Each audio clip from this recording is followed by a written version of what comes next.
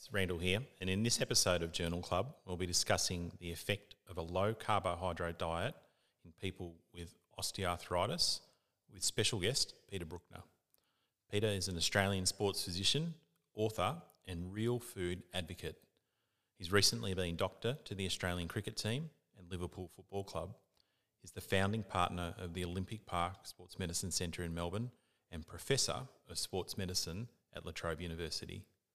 Peter is the co-author of the widely used textbook Clinical Sports Medicine, chair of the non-for-profit charity Sugar by Half, and chairperson of the app-based program Defeat Diabetes. We'll be back with Peter after this short message from our sponsor. If you're like me and sick of greasy, pore-clogging sports creams, then the Premax range of athlete and massage products are for you. Non-greasy, breathable, and tried and tested in elite sport, Premax sets the benchmark in performance skincare. To find out more and experience the Premax difference yourself, visit www.premax.co. Be sure to sign up to the newsletter to get subscriber-only exclusive offers, invitations to Premax events, access to the Premax sports science blogs, and 10% off your first order.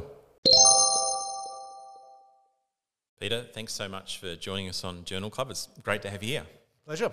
Now, you picked a study on one of your pet topics at the moment, which is low-carb diet, but this one is a study about the impact of a low-carbohydrate diet on people with pain from knee osteoarthritis. Is that right? Yep. I guess that's mixing my two interests. One is the musculoskeletal side of things, and the other is the dietary side. And there's a lot of interest now, I think, starting to develop in this relationship between diet and pain and inflammation. And so this paper by Strath looked at an older age group, 65 to 75 people with knee osteoarthritis, and put them on three different streams, three different diets. One was a low-carb diet, one was a low-fat diet, and one was just a normal, continue as is. As I said, small, only a total of 20 people all up, so it's a pilot study.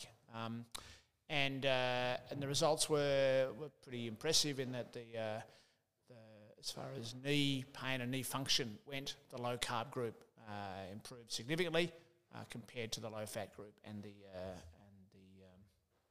normal diet, which is interesting because there's always been an emphasis on weight loss and knee osteoarthritis. Standard sort of suggestion from surgeons and so on is just lose some weight, it'll reduce the mechanical impact on the knee. But interestingly, this group did well but didn't lose weight. So it suggests that maybe there's something else going on. And I've always thought for some time that it probably wasn't so much the weight loss, it was more the reduction in inflammation.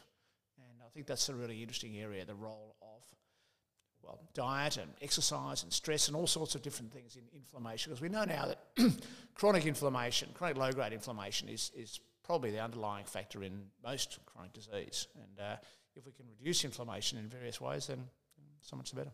So is it actually the fat tissue, the adipose tissue that's in the body that creates inflammation, and by reducing potentially the amount of fat that you have in your body, that it's reducing the mechanical load, but also actually reducing the amount of inflammation that the body's kind of developing as well? Yeah, that's true. Something that I didn't understand until relatively recently is that adipocytes, actually secrete inflammatory cytokines.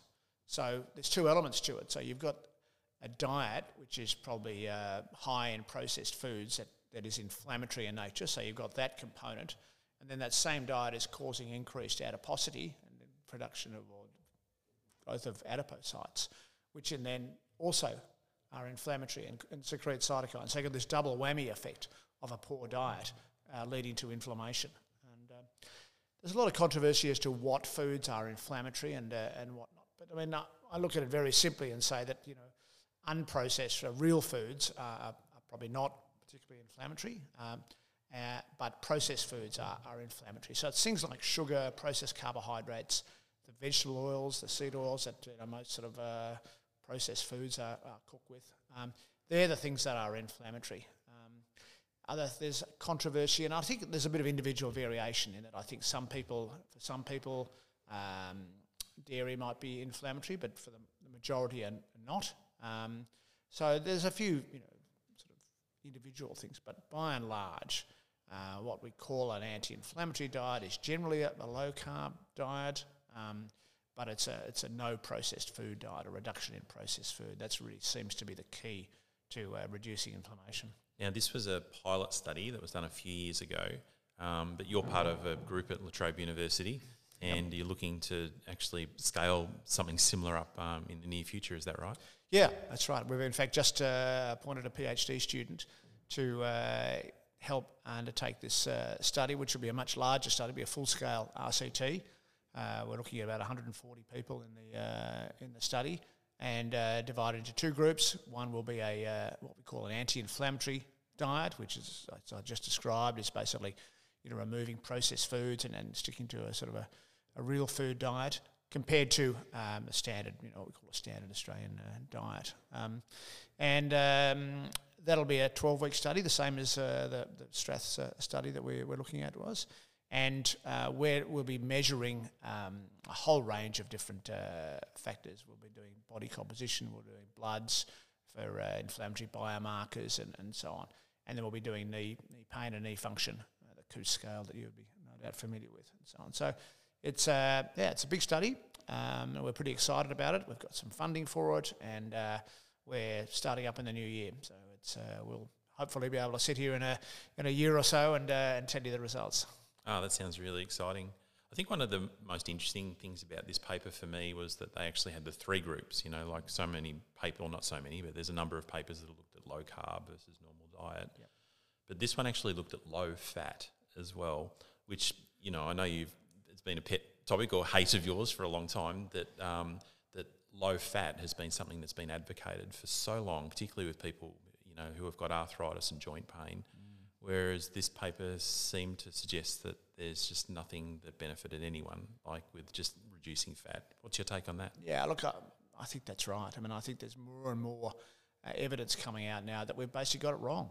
That they're promoting this low-fat diet, that the anti-cholesterol, anti-saturated fat, and there's really no evidence that that cholesterol or saturated fat in your diet is detrimental to you. And the fat's been demonised, and really it's sugar and processed carbohydrates that should have been demonised. And it's interesting, ever since we went on, the whole world went low fat, 40 years ago, we've just got fatter and sicker ever since. And so, when you keep something keeps producing bad results, you sort of you got to at some stage say, well, hang on a minute, we're doing something wrong here. So I think there's more really convincing evidence now. I think that it's particular. It's sugar and processed carbohydrates that are the problem in our diet, and the sooner we reduce that and get back to healthy fats and healthy protein and as the basis of our diet, then we'll be much better off.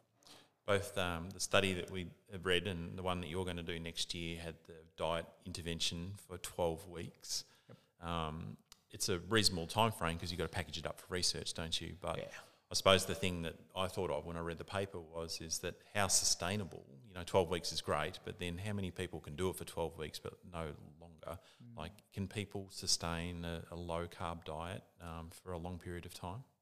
Yeah, I think the trouble with diets, as you infer quite correctly, is that it's very hard to stick to them. That's because most diets are low-calorie diets. So if you go on an 800-calorie-a-day diet, you can't stick to it.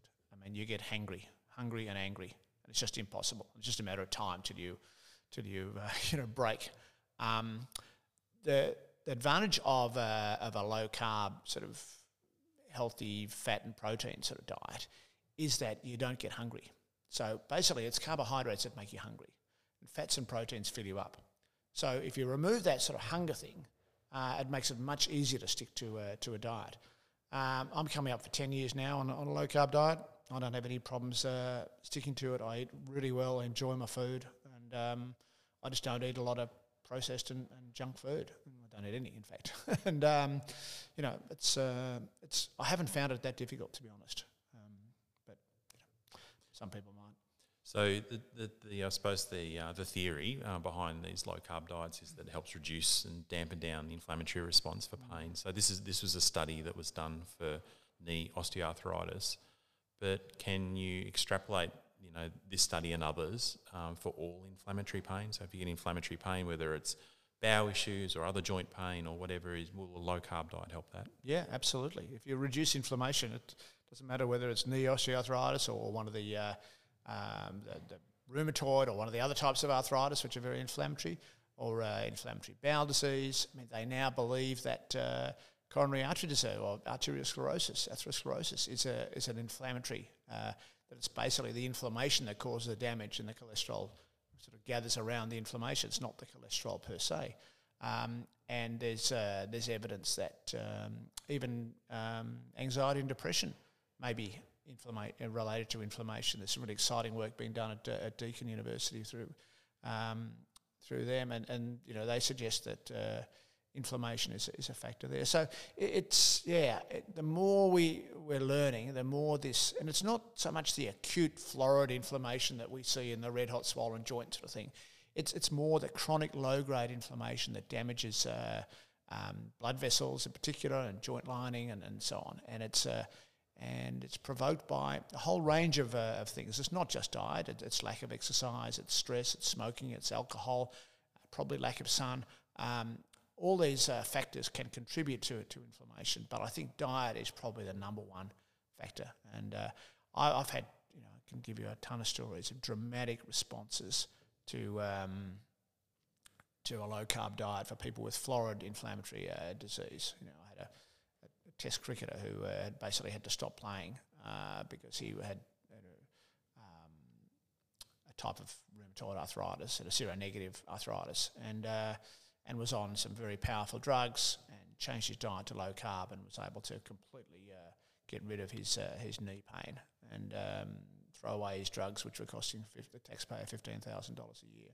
These heavy sort of autoimmune type drugs, and that was the case that really opened my eyes to this. I couldn't believe it, to be honest. And since then, it really should be the first port of call. Instead of sort of immediately reaching for the prescription pad if you've got arthritis, or booking in for your total knee replacement or something like that. The first things you should do are diet and exercise. They're the two key factors. We know that exercise is good. There's the GLAD program and various other programs that have been shown to be effective. But diet is the other thing that is the missing link, I think, at the moment, that people get onto an anti-inflammatory type diet, which is basically a low-carb, no processed food diet, and you'll notice a dramatic improvement. Peter Brukner, thank you very much for joining us on the Journal Club this week. My pleasure. We'll be back in a minute after this short message from our sponsor. Hi, I'm Mick Hughes from Learn.Physio. Join me and a panel of world-leading renowned researchers and clinicians as we delve into the ever-changing world of physiotherapy, bringing you evidence-based masterclasses, blogs and insight interviews in partnership with some of Australia's and the world's leading physiotherapists. Head over to www.learn.physio to enrol in one of our online masterclass courses, or sign up for our free weekly newsletter and join our community to stay up to date with new research and findings. I hope you enjoyed my chat with Peter. If you'd like to connect with him, you can find him on Twitter at Dr. Peter Brukner, and LinkedIn, just type in Peter Brukner, you'll find him. If you'd like to connect with me, you can find me on at Randall C. Physio on Instagram and Twitter, and Randall Cooper on LinkedIn. If you enjoyed this podcast, please consider giving us a favourable rating and review, and share this episode with your friends. I'm Randall Cooper, and I'll be back next week with another episode of the Journal Club.